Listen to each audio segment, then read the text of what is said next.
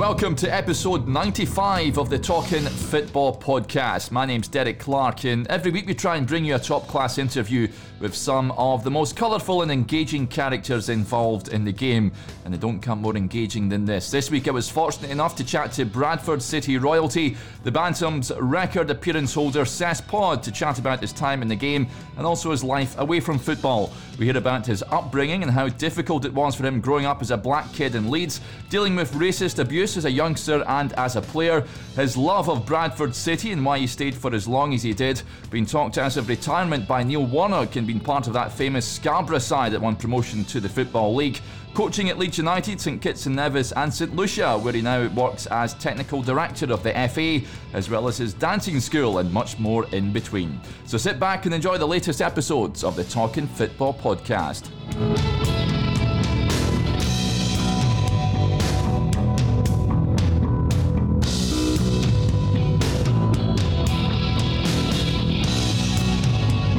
Hello everyone and welcome to another edition of the Talkin' Football podcast. I'm absolutely delighted to say we're joined on the line this week by a Bradford City legend, Cess Pod. Cess, thank you very much for coming on the podcast.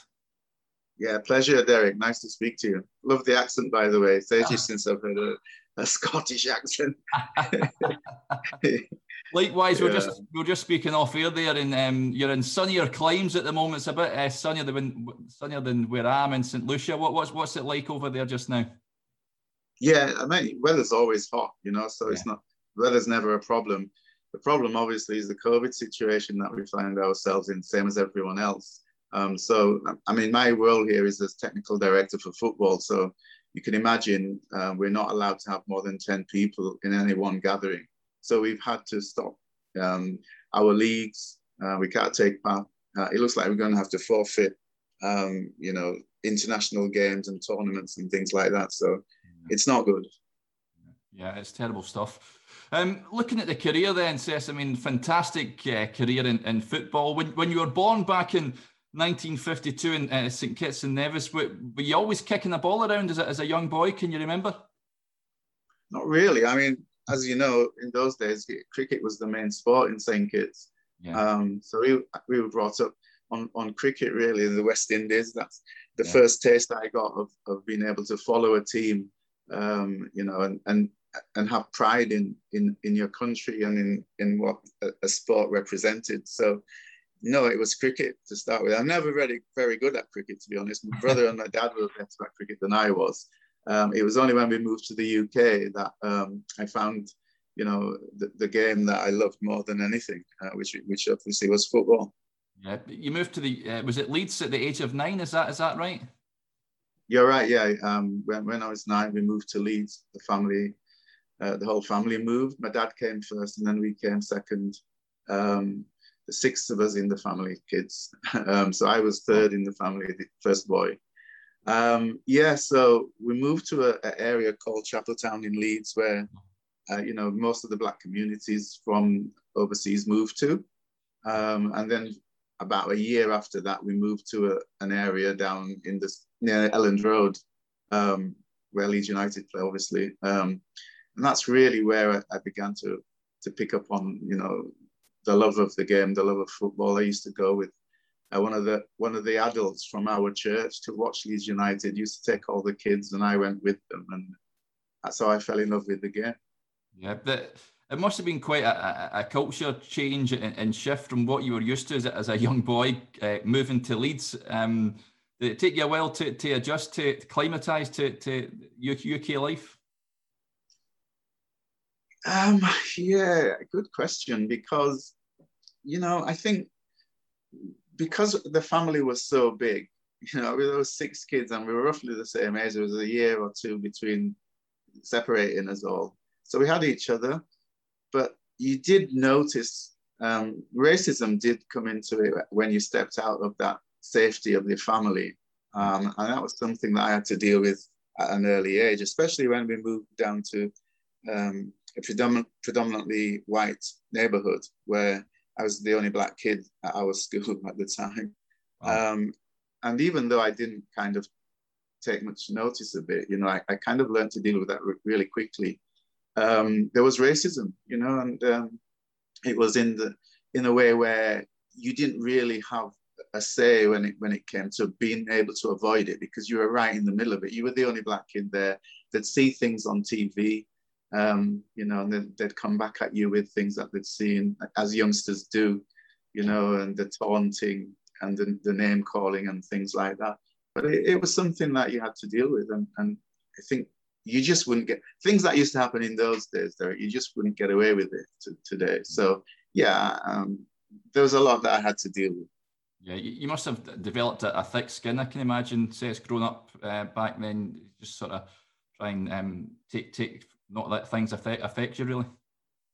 Yeah, I think that's when you need your parent. Good parenting is important in situations like that. And also, I think the one thing that I realized as well, that not everyone is racist. So you always had someone who would, like a white person, who would stand up for you. In my case, teachers and some close friends, you know, and I made sure I kind of stayed around those people. And one thing I think is important is that you don't accept it too much. You know, some of it you can't avoid, but there are times when you really have to stand up against it and say, look, enough's enough. This is what's happening. In my case, to the teacher that cared, you know, Mr. Freeman, I'll never forget him. And he kind of sorted out one or two things for me. And then your parents, good parenting, you know, your parents would told you how to deal with certain situations.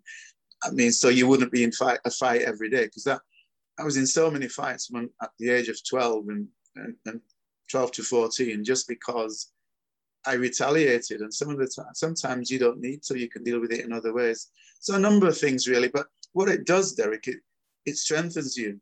Yeah. You know, and it gives you the ability to deal with situations like that. So the football then, Seth, did you play for the school team or boys clubs back in the day? Well, yeah, what happened was I used to play, again, our whole family are Christians. So we used to go to a church called St. Peter's. And that's where I started playing for the church team. You know, one of the guys there started a team, and we got together. I used to just have a kick around at school and everything, and I really enjoyed it. I have to tell you this, though. When I used to play in the schoolyard, again, I was the only black kid at the school. My school was a school called Matthew Murray in again, really close to Elland Road. So football became part of my life. You know, you'd watch it on a Saturday with the boys. You'd go to the game, sneak in under the turnstile and everything like you do. And then you'd come back and you'd copy your favorite player. For obvious reasons, my favorite player was a black guy from, I think he was the only black player in the league at the time, called Albert Johansson. Yeah. So you'd go back in the school yard like you do, and you pretend to be your hero, you know, Albert Johansson and stuff like that. But also, you used to get kids who used to rile me, when, you know, call me names and things. And what I realized was, when I was playing football, I kind of learned how to deal with them guys on the field rather than have a fist fight. So you learn how to go over the top. I'm sure you know what that means. Yeah. You know, and hurt people and kind of make them look silly by nutmegging them, and that's really how my football developed, believe it or not. You know, as a defense against racism in the school grounds. It's crazy, isn't it? Yeah, crazy it is. You mentioned there Albert Johansson, and going to Elland Road as a young boy, Seth, what was that like? What's your memories of that? Because Leeds were built quite a good side back then, didn't they? They did. I mean that really, you know, inspired me to be a footballer, if I'm honest. Yeah. You know, I mean, I used to spend more. I knew the whole Leeds team: Sprague, Reaney, Cooper, Bremner, Charlton, Hunter, Lorimer, Giles, Jones, Gray, Eddie Gray. What a player he was. Yeah. And then he had Albert Johansson, the only black player at the time in the league, from what I remember. And it was like, it was tradition, you know, every Saturday you wanted to be there. And my mates, we were from a poor background, really. We couldn't really afford to be going every Saturday and pay the money. So what we used to do is just wait and hope that somebody's offered to pay us in or push us under the turnstile, you know. And those things happened. And that's how my love for the game grew and developed. So Albert was awesome. You know, wasn't that he's one of the most skillful players that I'd ever seen. You know, but he wasn't the toughest. You know, so that was an area that I thought if he was a bit tougher, he would have been world class. He would have been in the same mold as Pele. Wow, yeah. Yeah, you hear great stories about him. I've spoke to a few Leeds players back in the day, and they speak very highly of him. And he like you, suffered a bit of abuse from the stands. It must have been hard. He as a player to deal with that as well. Like you said, only black player in the league. It's hard to think about that now, isn't it? With what we Crazy. see. Unbelievable. You can imagine what he suffered and you know how he dealt with it. I mean, I remember when I ended up working at Elland Road as the community officer and the under 16 coach. And I remember Albert coming to me just before he died. I'd never seen him in the state that he was before that meeting. And I was in the office and he came in and he was asking for help. And he, you know, you could tell he was an alcoholic at that time, and you could tell he was really ill. And I think what I did, I went to the general secretary and explained that he needed assistance, and, you know, with where he was living to be able to pay the rent and pay for some doctor's bills and things like that.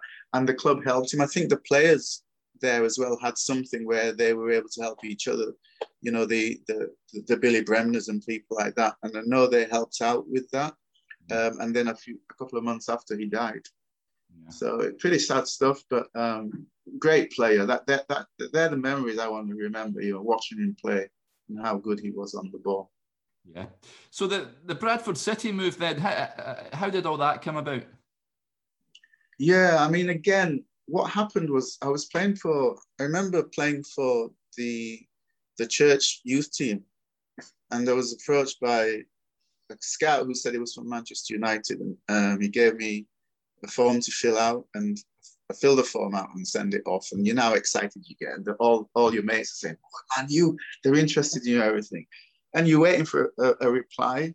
But the form, what I remember now, because I couldn't believe that after this guy had made such a big ruckus about me coming for trials and everything, I never even heard back from them. And one of the guys that said, you don't think it's because you're black, because they don't have many black players playing, do they? I mean, Man U, that's one of the best teams in England, he was saying. And I just laughed it off. But it could have been that, you know, when they looked at my resume, where are you from? And I put the Caribbean and things like that. So it could have been that. But then what confirmed it in my mind was when it happened again with Wolves, and I was invited to a trial down there, and I travelled all the way down to Wolverhampton in Birmingham. You know that the distance that is. Yeah. My dad went with me, and I never even got on the field. You know, and I began to think, well, perhaps they don't think that we're only good at cricket, not football. Mm-hmm. So it really hit home then, and I was about to give up. But I loved playing. I continued playing, and I ended up going to college, Bradford Art College, yeah. And that's where I was spotted. Really, I was playing in the yard with. I was at the Bradford College of Art, and they had like an area where you could have a kickabout with your friends at lunchtime, yeah. And a friend of mine called me Killingworth, and his dad was a scout at Valley Parade, Bradford City's ground. And he said, you know, you ought to be playing professional football the way you handle a ball. You know, and I told him about the Man U thing and everything, and it really inspired him. He said, I'm going to get you a trial with Bradford. My dad will get you a trial. And if you are that good, he said, you'll get in that team. So that's what happened. He was true to his words. I think what happened, you know, was more the reason that I ended up at Bradford as well, because what happened when I went to the trial, the same thing again happened. They picked two teams, and I wasn't selected. So I heard the first team manager, who was Jimmy Wheeler at the time, bless him, he's dead. He died, I think, a couple of years ago. But he actually came to the trials, and I heard him say, I'm looking for a left back. Any of you guys play left back? And I put my hand up straight away because I just wanted to get on the field. Yeah. But really, I was a right winger. So, I went on at left back, and I remember, even now, I remember loving it, just trying to play. I just wanted to play. Didn't have any expectations at all. Being great. My dad was there, by the way, and I could hear him shouting. He always supported me. And at half time, after about 20 minutes, Jimmy Wheeler came up to me and said, "Listen, I've got to go, son, but I want you to come. I want you to join my youth team. I think you've got a chance in the game." And that's how it started. So they went to. We used to train on a Tuesday and a Thursday at Bradford, the youth teams. And I used to attend those sessions from Leeds to Bradford by train and stuff. And I remember, the manager actually coming in and saying to me, "Listen, I think we want to give you a contract, but I need to discuss one or two things with your parents. But I'll make an appointment and I'll come and see them." And that, about a week after that conversation with Jimmy, the car pulled up outside my dad's house. Now, we lived on a terrace street, those Coronation Street. Yeah. That you see. We lived on one of those, right? So you can imagine the boss is pulling up in his car, big Merc, and all my mates are running and seeing what's happening, and he comes in and knocks on the door, surrounded by about 100 kids, right? And he comes in and he says to my dad, goes through all this field, we want to sign him and everything. And my dad says, "Okay." He says, "Let me have a word with this gentleman." And he told me to go out. So I went out and I think, I'm coming back with a contract here. And walked in and my dad said, "I've just explained to him, we appreciate his offer, but you've got to finish your schoolwork." And that was it. Oh man, you can imagine as a kid, I was 16, and he says, "You've got to go to college," which had just started. Yeah. He says, "Continue with that, and if you're that good, then they'll sign you after." And that's what happened. So I had to finish. I had to go for another year as well and finish it, my diploma, and I got that. And it was right though. After that, they came and they offered me a contract in 1970. I was 18.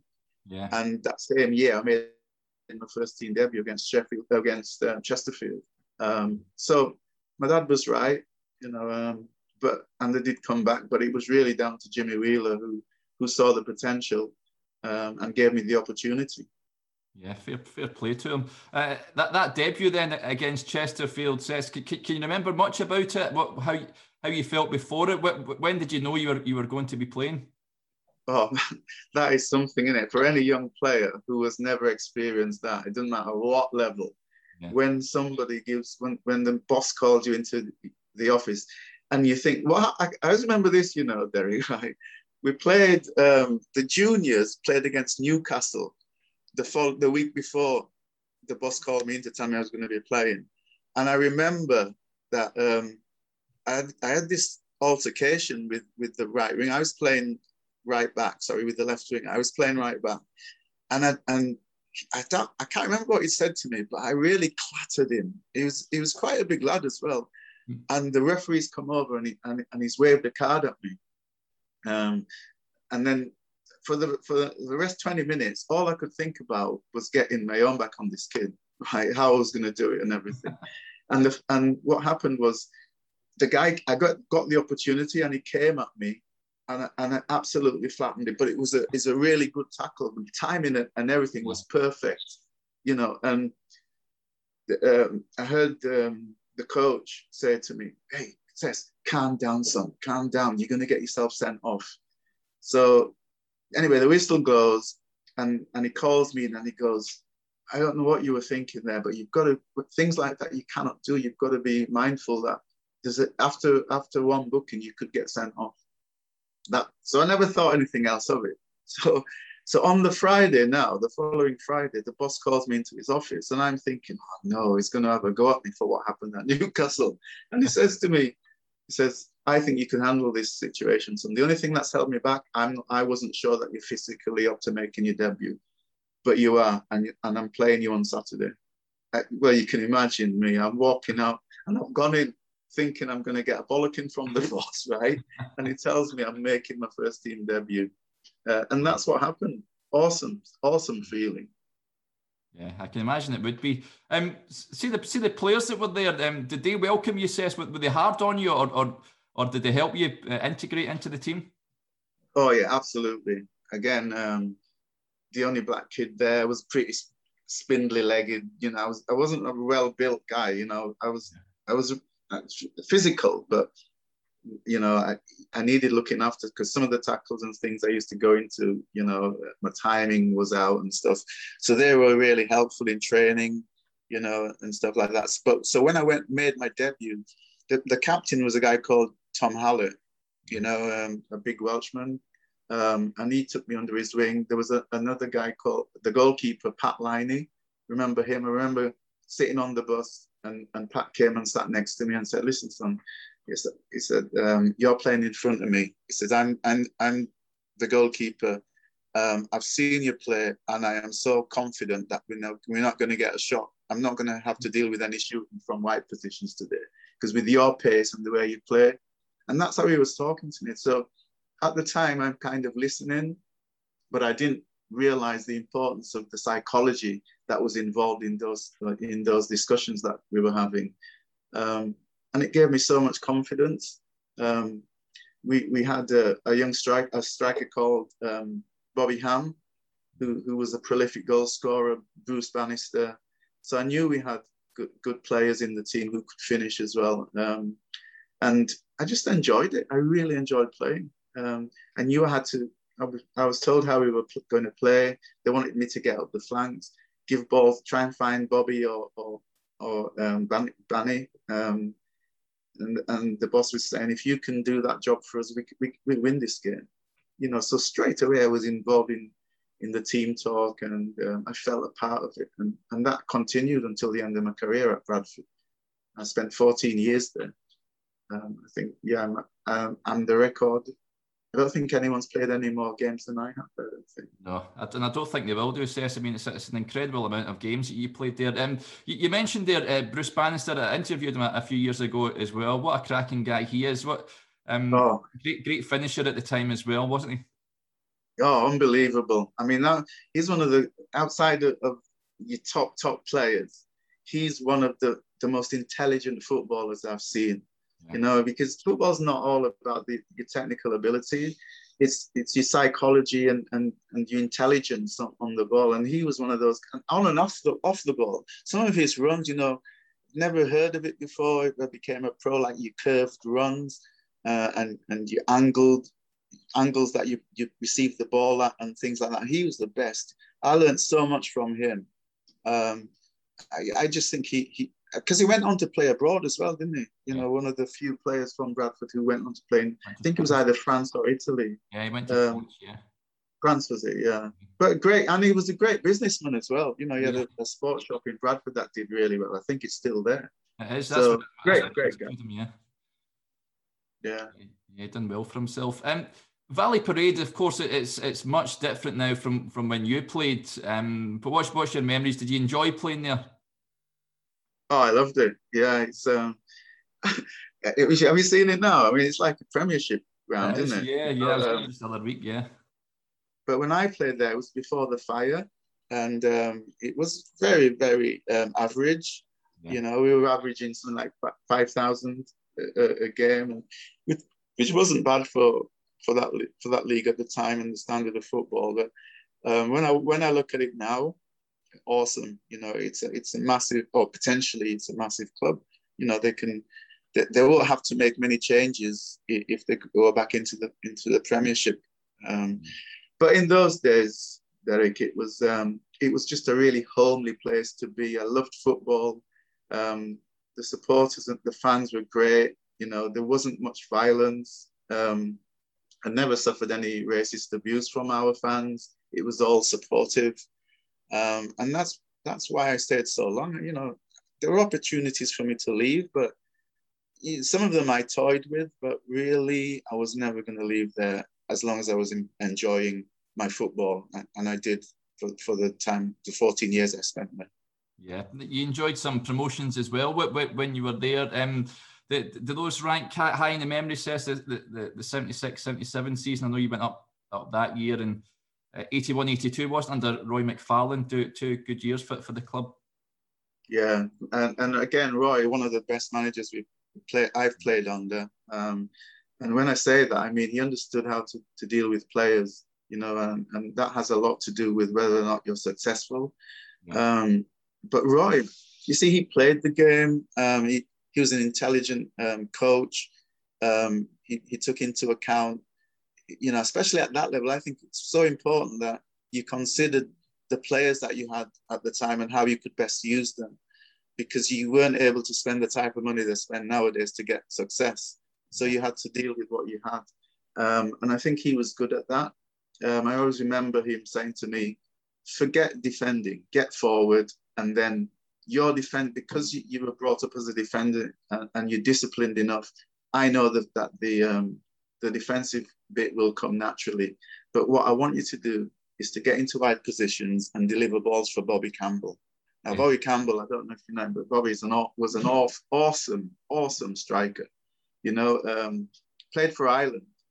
But what a character, you know. And he's one of those guys that, you know, if he's in the team, you always know what you have to do. All you need to do is to get the ball into the 6-yard box.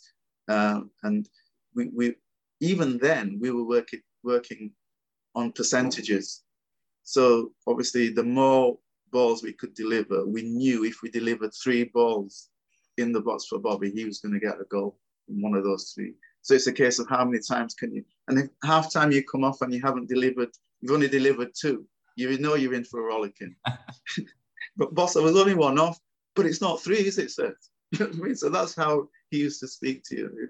I loved him. I thought he was one of the best managers I've played under. Yeah. You mentioned there Bobby Campbell. They had John Hendry on a year or so ago, and he said, when you said about getting crosses in, he said he had him pinned up against the wall in the dressing room at half time one time because he was unhappy. But he said he would stand up. He's one of those guys you just love to have in your team because he'd stand and have your back and what have you during the game as well. So it seems like a right big character to have. Oh yeah, awesome guy, you know. And I think his character is what made Bradford City during that period of time what it was, because the fans took to it. Yeah. He was like, I don't know. I remember him doing an interview once, and I'm thinking, I wonder what Bobby's going to say, because they were interviewing. There's about 3 or 4 players, and they're asking them, "Oh, what was it like when you joined Bradford City? What are the memories you had and everything?" And they were gradually getting to Bob, and I've got my hands over my eyes. I'm thinking, what is he going to say? And they got to Bob, and he said, and the commentator asked him, what's the most memorable thing about joining Bradford City? And he said, the pub at the top of the road. Yeah, I mean, he just wouldn't say that on TV, would you? Oh dear, I loved him though. He was a great player. What a finisher! You know, people just have this knack of being in the right place at the right time. Yeah. But not only that, but delivering the right technique to finish. Yeah. You know, that's something that you can't coach. I just think that comes naturally, and Bobby had that. Yeah. See, you mentioned Roy McFarlane, Seth, of course, when he managed to guide Bradford up. He then went to Derby. Were you sad to see him go at that point? Was that a disappointment? Yeah, I think obviously because we'd done so well under him, and it was like losing a dad to some of us, because he was the one that got us promotion. Yeah. We expected to kick on from that, but you can't really blame him because it was his club, wasn't it? You know, when he got the opportunity to go back there, he grasped it with both hands. So when he left, it was a case of all the best, and thanks for what you've done for us here at Bradford. Yeah, Trevor Cherry and of course Terry Yorath come in for a bit. I mean, terrible to hear the news about Trevor last year, of course, taken too soon. What was your memories of those two? Again, I think both as a pairing, they were, you know, they did an awesome job. Yeah. And you could tell it was like a bit like Brian Clough and Gordon, is it Taylor? Taylor, yeah, it was. Yeah, it was a bit like that, to be honest, and it was new to us because they were inseparable. You know, even when they turn up on the training ground together, they'd be discussing how we're going to play together. You'd see them talking. We'll be running around the track and you'll see them talking as though, you know, we've got a plan. Shall we tell them now, or which one of us should tell them? And that's what they had going on. And it was always going to be successful because it was, I mean, football for me is all about team.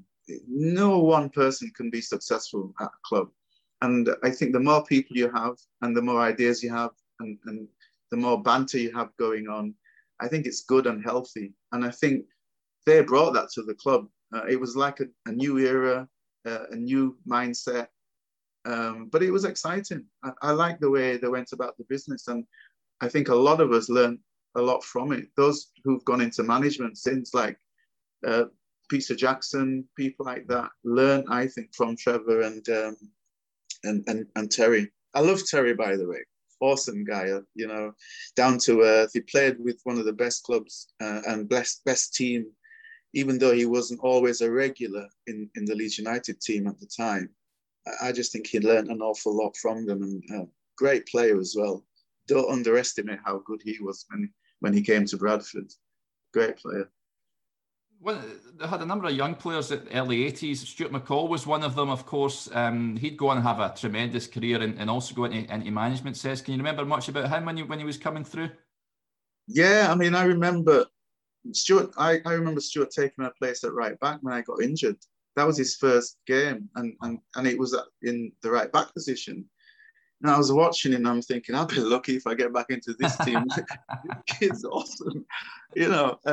But he just, yeah, Stuart, you know, when you're looking at a player, you see all the basics. So it's not like he's flashy or anything, yeah. But you just know that his first touch, you know that before he even receives the ball, he knows where it's going. You know that he can handle himself on the field. You know that he can play balls around the corner if he needs to.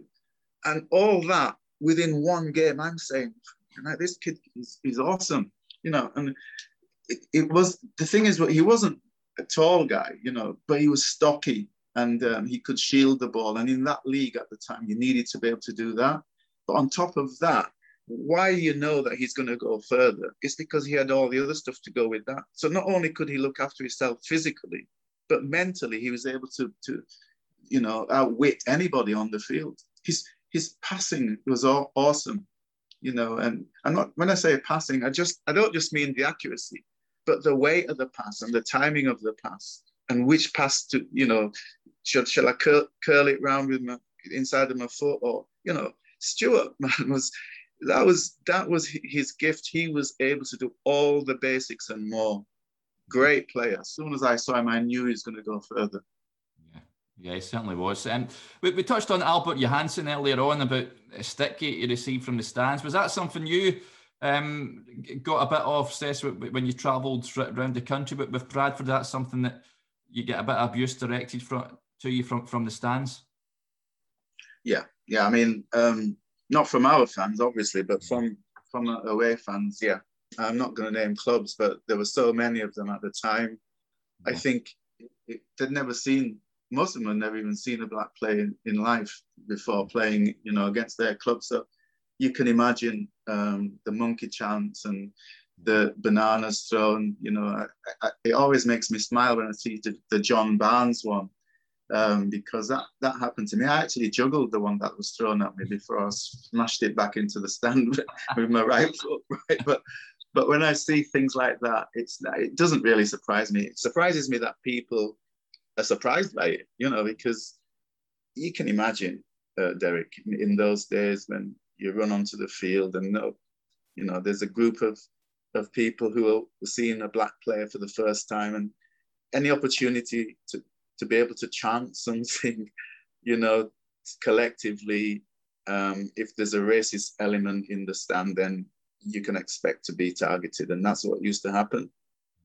Not all, I have to say, not every club was like that, but very often you would hear, you know, the odd chant too, yeah. Yeah. See, when that happened, I mean, was there avenues to report it like we see today with regards to, can you go to the club, or PFA or what have you? Or is that just not an option back then? You just had to suck it up? I think so. I think you had to a certain extent. I don't think there was the awareness because it was new. You know, my era was, it was the first time black players were now beginning to play in professional teams and traveling to away grounds. So it was new to everybody. What you needed and what I found at Bradford was you needed that support and you needed people who, you know, can help you deal and handle those situations. And fortunately for me, you know, the managers that I played under, it started with Jimmy Wheeler, and then, you know, we had people like Bobby Kennedy, you know, and Brian Edwards. I don't know if you remember him. Brian Edwards was one of the best when it came to doing that. You know, he had a great sense of humor, and he'd call me in and he'd tell me stuff. He said, by the way, these guys, he said, if you weren't performing, they won't even be calling you those names. Half of them don't even know about the Caribbean. You know more about England, you know, than they do about the Caribbean. And he'd talk to you like this. And, you know, I said, all I want you to do, son, just to keep doing what you're doing. Forget that one. And then, you know, you go out and he'd come. And sometimes I used to be just training, nothing to do with anything that's happened on the Saturday, but he'll just pull me to the side and he'll say to me, you're when you look around the Football League, how many black players do you see? I said, not many. He says, you're going to see a lot more. Do you know why? He said, why? He said, because of you. And then he'd just walk away, you know, and he used to talk to me like that. And it's building, you know, you're thinking you're this special person because the boss thinks that people are going to come, other people like yourself, because of what you're doing, you know. So I used to love talking to him. Great bloke. Yeah. You mentioned so you had offers to move away while you were at Bradford. What clubs, was there any clubs that sort of maybe persuaded you to move away, or were you sort of that? No, I know. I mean, there was all levels, to be honest, and there were only like things that I'd heard from the executives and the managers. You know, would you be interested? But I actually got a call from Portsmouth, you know, asking me if I was interested and stuff like that. And outside of that, I heard that Liverpool were interested from one of the chairmen, the directors, and they were watching. Would I be interested in going there? As though you wouldn't, but unfortunately, to be honest, I wouldn't. You know, I know it sounds crazy, but it's exciting. But the reality is, even if it was Liverpool, would I move? And at the time, I'm not sure I would have done. Yeah. You know, I certainly didn't. I could have gone to Portsmouth. I even talked terms, but I didn't go because I looked at the map and I'm thinking, I'm getting stick in Sheffield. Look at how far Portsmouth is. So it was one of them things. You just, I don't know. It wasn't about status or what league it was, or, you know, at the time I was enjoying my football, and that's what I was there for. I was never into the, you know, you're going to become wealthy or anything like that. Obviously, you earned a decent living, but I don't know. It surpassed that, Derek. You know, the race thing, looking back, had to have a massive effect on anyone that was coming into the game in that era. Yeah. Of course, you were rewarded with a testimonial in 1981. So who was that against? That's a great question. Because listen, they were saying to me, you know, when you have a testimonial, you have to apply for it and everything, and then you have to put a committee together. Yeah. And they put a committee together, and they said to me, listen, what you need to make money is you need to get a Man U, a Liverpool, they'll bring their supporters. That's where you're going to make your money. But what happened before, Derek, was I had my niece over from the Caribbean. She stayed with us. She was only 5, and she stayed with us for a year because her mom was doing something, and the mom was looking after her. And she used to love watching me play. And then there was another black player that called Joe Cook, who joined us. And she used to either be shouting my name or Joe's name, right? And it kind of made me think, the more black kids see black players, they can relate to them. So automatically they get more interested in either the club or the player. Do you know what I mean? So Yeah. I realized that we needed to show more black kids that there were more black players. So I said, I want an all black team. I'm looking at, I'm looking at who, I mean, I had to, let me see now if I can, my testimonial, George Berry, Bob Hazel, Brendan Batson, Terry Connell. Terry was at Leeds at the time. Garth Crooks, he was at Spurs. Vince Hilaire, Crystal Palace. Joe was at Bradford with me. Justin Fashanu, you remember him? Yeah. Tony Cunningham, he was at Lincoln City. Luther Blissett at Watford. Trevor Quo, Ricky Hill, Luton. Yeah. And the Chamberlain brothers, whose sons now, one of them's sons now playing at Liverpool. Yeah. Right? So we got them guys together. And that was the reason behind it. I just wanted black people to see that, look how many black players now are playing at every level. Yeah. And that's what we did. We came together. It was a great, I mean, the game, I can't remember much about the game. I can remember scoring a penalty and the goalkeeper diving over it. I remember that. But it was after the game when we all met. A lot of us went back to my house, Garth Crooks, and Terry Connor was a good friend at the time and stuff. We lived near each other. And there was about 6 or 7 of us. And we had a really good chat about what had happened, how we thought football was going to evolve, how black players needed to make a statement, and it was just really nice. So, that's one thing I always remember. I think if I want to be remembered for anything, was that I was a part of something that helped to assist black players and have them be recognized as worthy people to get contracts with clubs. Yeah, that's a fantastic idea. And you mentioned some of the players you mentioned there were absolute stars. Did you ever come up against the likes of Laurie Cunningham or Justin Fashanu at all? I can't remember. I know I came up against. I remember moving to Halifax when I was finishing my career, and I remember going up against Garth. And I think I've still got a clip of this, because I don't know what happened, but he made a run in behind me and scored. Yeah. And then he was celebrating, and then he kind of on the way into the changing rooms, he just went, "Sorry, and then I looked at him, and he looked back at me, and he started laughing, and I started laughing. But yeah, we kind of became quite good friends. Visited him a couple of times in London, and not just me and him, but I think black players in general seem to have a respect and a friendship that perhaps doesn't happen outside of everyday life with other footballers. Yeah. Because I think we realise that we have to support each other. Yeah. You mentioned there Halifax, Cess, of course, and you left the club, and the club was in a bit of financial turmoil then, wasn't it? I know they called the receivers in '83. Was it a tough time as a player, and were you disappointed to leave? Not really, because what had happened was, as you say, I think things were tough for the club. I wasn't really enjoying it. And to be honest, I think I was ready for retirement because I'd been offered a job at Leeds United. Yeah. And I was doing the under 16 boys, and I was the footballing the community officer, which was a role that I'd got through the Professional Footballers Association. So that was taking a lot of my time as well.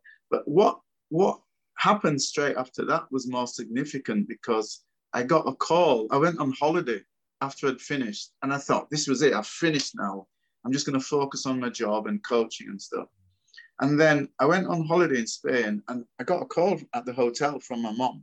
And she said, there's a guy called Neil Warnock on the phone, wants to talk to you. And I don't know if you've ever met Neil, but he's the most persuasive guy in the world. He just never takes no for an answer. So remember, I've never met him. And he says to me, Cess, I've got this team. and put a team together at Scarborough, he said, and they're all a bunch of misfits, and I want you to join. So I think that's not the most, encouraging conversation you want to have. So he says, but this is why I want you to join. I need a fullback, a captain, and a coach. He said, and you can do all three. He says, I've seen you play. I know exactly what you can do. And you are the missing link. He says, if you join me here, we will get promotion to the Football League. If we get promotion, we'll be making history. It's never been done before. We will be the first club to gain promotion on merit and not be voted in. We'll go down in history. And then it went quiet, and he's waiting for my response. I didn't even know what to say. So I said, well, Neil, I've just retired. Forget retirement, says. This is important, right? So he goes, all right, tell you what, you're on holiday. I'm going to give you my address. Come and see me. Give me a call, or I'll call you when you get back, and come and have a chat face to face. He says, you can't let this opportunity go for both of us. So anyway, so I'm thinking about it, but I'm thinking, well, I've really made mind up, and I've still got this job at Leeds, and So anyway, I got back. As soon as I get into the house, the phone rings, and it's Neil. So he goes, so he says, come and see me, and he gives me his address. So he lived in Sheffield at the time. So when I arrived, I went. He had a. I don't know if you know this, but he was a chiropodist. So he had this office, and he says, "Oh, come in." Knocked on the door. Come in. Walks upstairs, and he goes, "Have a seat on my couch." So he sits me on this couch. The dentist couch where you sit, and something's going to happen. He goes, "Take your shoes and socks off." I took them off. And he says, "You've got ingrowing toenails, haven't you?" So I said, "Yeah, how do you know that?" He says, "I know these things. I know all about you." So it starts peeling my ingrowing toenails out, and he's talking terms, and he's going. He said, "This is who I've got," and he starts going through the list of players, and some of them I'd known. Yeah. Neil Thompson. He said, "He's great. So that's my other fullback," and then he's going through the team. He says, "And I've got Evo, but Evo's not really a coach. He's a good friend, but you need to start coaching the team." And anyway, and then he stops. He goes, "Stand up." So I stood up. He goes, "Can you feel your ingrowing toenails?" I said, "No." So he says, "Sign for me, and you'll never have ingrowing toenails again." So, and that was it. So anyway, I signed, as you know by now. I signed, and we won promotion. It was unbelievable. I don't know how much you know about the Scarborough team at the time, but we just we blasted everybody, and it's just a really good season that I had with them. Yeah. We got promoted. I played in every game in that season. The coaching thing lasted about 6 weeks. I just couldn't do both because Neil doesn't do a lot of coaching. Yeah. His gift is man management. He's awesome and he understands the game, but he doesn't I'm sure even now, most of his coaches, you always see him take Blackie on, who's in the goals for us at the time. But Kevin Blackwell always travels with him. He was at Leeds with him. He took over from him at Leeds when Neil left. Yeah. But they work really well together because Blackie will do most of the coaching and Neil will do the management side. So I just love the way they go about business. Again, that team thing, isn't it? Where I just think you need more than any one person to be successful. It's funny you mentioned the man management. I had spoke to Ian Baird, who played under him at Plymouth a while ago. They won, I think they won the playoffs or something under Neil Warnock, and they said none of the players liked him, but they would run through brick walls for him on the park. He had that thing about him. I guess he was very much like that at Scarborough as well. Yeah, absolutely. I think. But I mean, he had a social side to him as well, because probably about 2 or 3 years ago, he organised, in fact, last year he tried to organise another one where all the players met and he paid for everything. Wow. So we all met at Scarborough. And I think we tried to do the same again last year, but we were all over the place. And then COVID hit. Yeah. So we couldn't do that. But no, Neil's something else. He really is. It's unique. And that's why he's so successful. I think he's the most successful manager in terms of promotion in the history of football in England.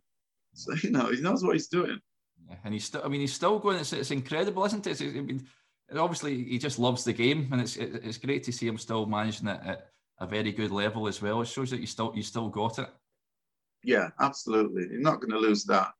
That's something that he'll always have. And I mean, the number of times, because now and again he'll call me or I'll call him, and he's always, oh, I'm going to pack. That's it. My last year, I'm going to give packing in this year. But the next thing you know, he's got another job. So goodness knows how long he can go on. Yeah. You played for St Kitts as well, didn't you, during your career? When was that? When did you go and represent them?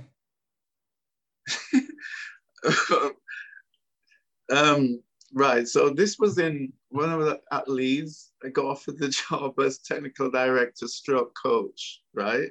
And I remember going and thinking, when I got there, for me, technical director is for someone who oversees the development of football, not just the national team. Yeah. But what I found myself doing, it was really all about the national team. So I was doing more a coach, national team coach. Now, I'd never got a cap, but I'm in a position now where I could give myself a cap, even though I've retired. Right? So that's how that came about. So I put myself on the team sheet. So if anybody asks me, okay, put your taps on the table, I can say, here you go. And that's how it started. I can't even remember if I got on the field. I think probably I'd have brought myself on for probably about 10, 15 minutes or something like that. Yeah. But yeah, I mean, that was another great experience. That's how I started international football. As you know, it's the ultimate, really, to represent the country that you love and that you're from, and especially in my case, which is where all my family are from. Yeah. So that was great experience. Yeah, the reason I've got you now, Seth, is because I had Dean Wallen on a few weeks ago, and he mentioned you. He said when you got a call, he went over and played. He says it was one of his greatest experiences. He's gone over there and playing for St Kitts. So it certainly made a big impression on him, that's for sure. Yeah, I mean, Dean I think he was at Guiseley or somewhere like that when I first saw him, and I just thought, this kid can play, you know. Yeah. I think there was him and Des Hazel, and a couple of more that we brought over, and they did well. You know, we got quite far. I remember, I don't know if they were playing when we played again. We brought Bradford City over when Bradford City had just got promoted to the Premiership, and I remember Terry Yoris and Paul Jewell were managers, and I invited them over to take part as a warm-up to go, you know, for pre-season. Yeah. To St Kitts. So they did pre-season there. We invited Canada and Dominica to take part in a tournament, like a friendly between the whole group, and Bradford brought the team that was going to represent them in the Premiership that year. It was great experience, and great for me because I was in the country that I was born in and that I love, that I was working in, and you know, Bradford City, the team that I love, and my mates, some of my mates were there. Taff was there, Paul Jewell and stuff. It was great. Yeah. Dean said that when he was over there, he played against Brazil under-20s or something, and Ronaldo was playing up against him. You know. Yeah, it's true, you know, but I mean, I don't have anything. I remember the name, but I don't have any documentation that says that. And I've heard a few people say that. I don't remember him because he didn't stand out because our kids were that good that day, right? but I do remember someone saying, "Oh yeah, if you look back, he was actually in that team." Yeah. But it shows how well our kids did, you know. Yeah. I can't remember the result, but we didn't get trashed or anything. Yeah.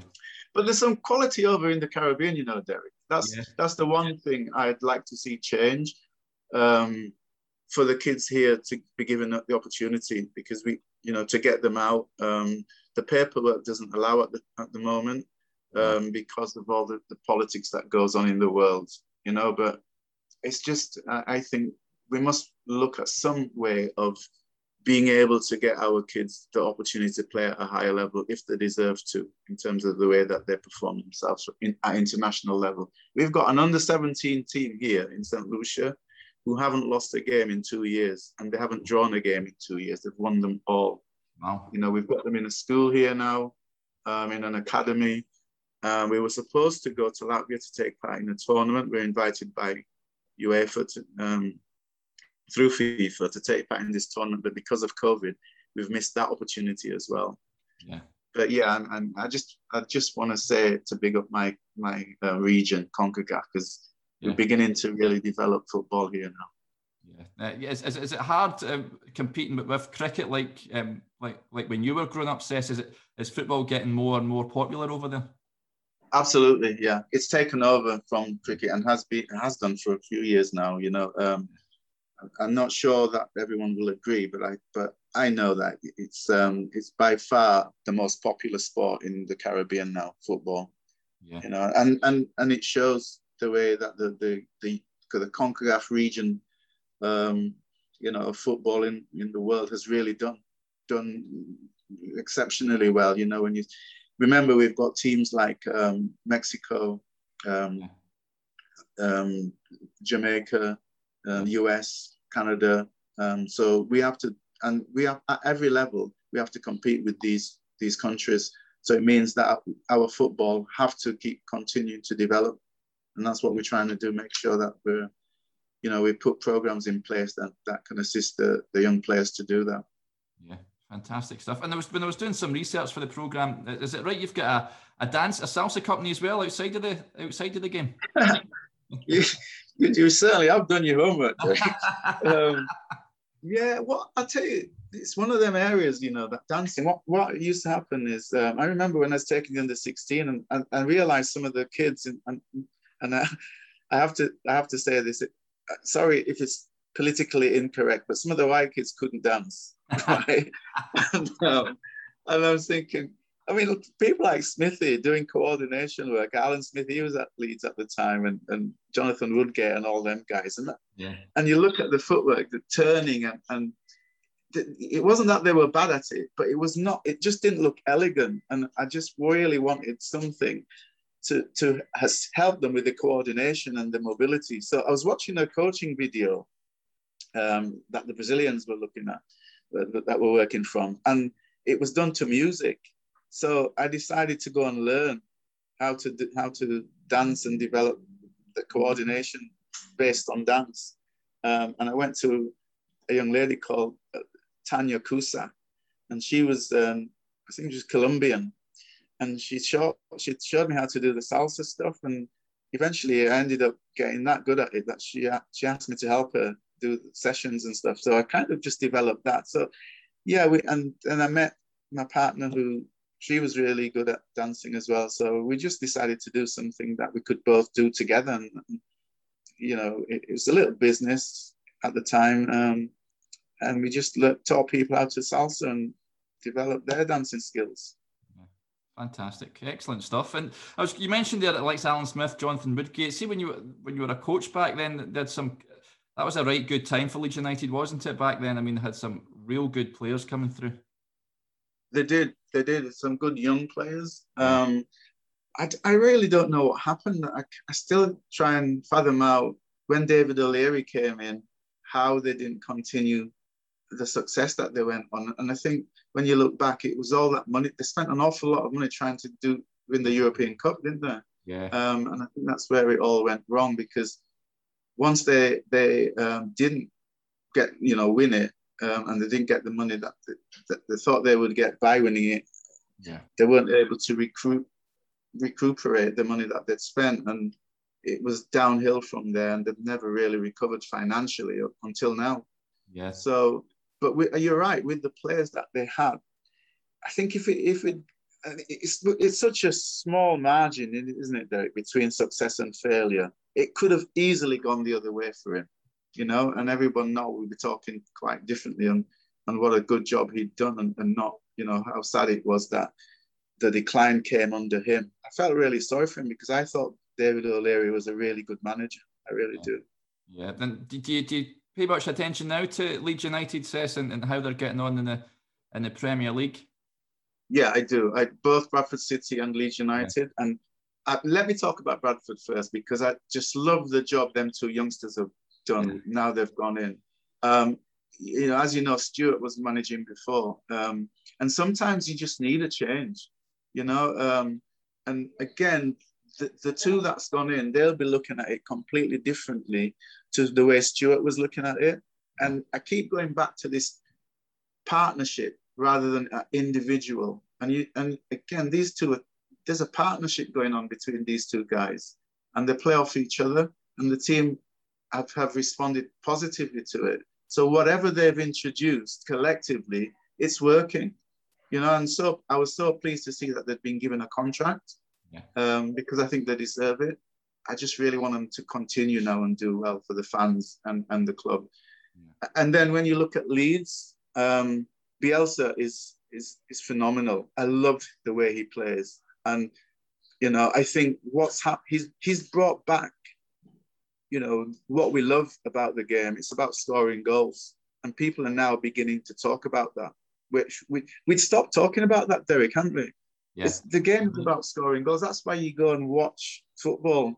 And when you watch Leeds play, that's what I love watching about them. You just know there's going to be goals. Sometimes it's in the wrong end, but you just know there's going to be goals.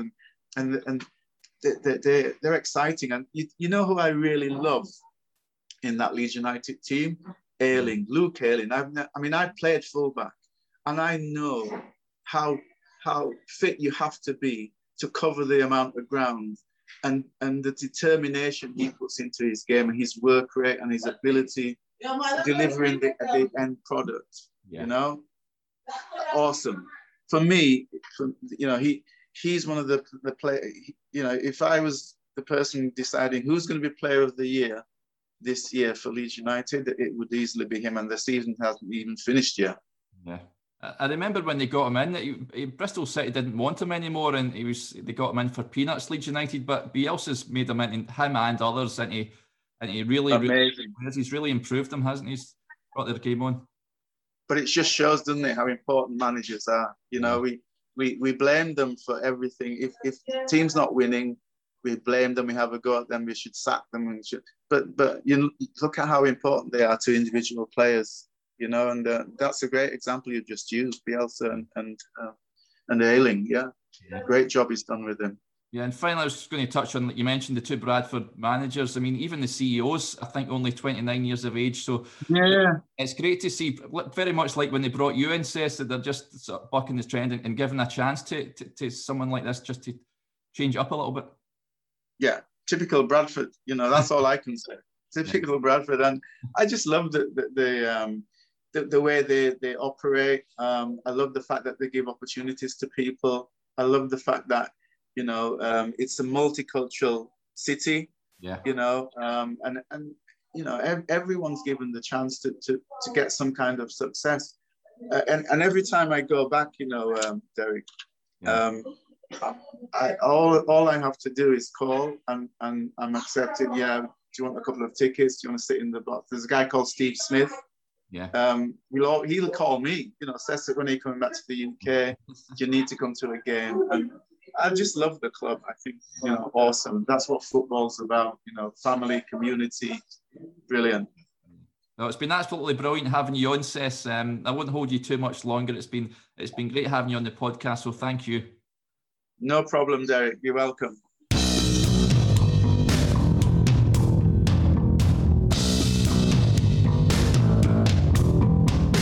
That was episode 95 of the Talking Football podcast with Cesc Pod. As ever, I hope you enjoyed it. If you want to listen to any previous episodes, you can catch them all on the Talking Football website. It's just talkingfootball.co.uk. You'll also find a whole load of great content and articles on there. If you're on Twitter, you can follow us at talking_football. We're on Facebook as well, and we're now also on YouTube if you just search for Talking Football in the search function.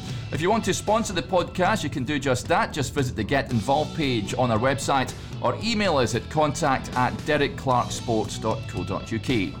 Hope you can join me again next time, and I'll be chatting to former Hamilton Accies defender David Elibert. But until then, keep safe and bye for now.